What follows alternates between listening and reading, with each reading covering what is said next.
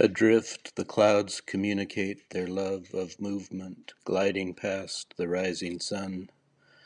that they can see but I cannot. The waves of light that indicate the starting gun of day is firing on the western horizon, and nothing I can do will change the knaves and jerks and brilliant people I will meet when, running out, I pass them on the street. So this is how I find my way to love, to pause and see them caught in their own lives, like busy bees scrambling from their hives, or dogs with thoughts of chasing down a scent, until they too arrive at something sweet, and learn to drift to where the sunrise went.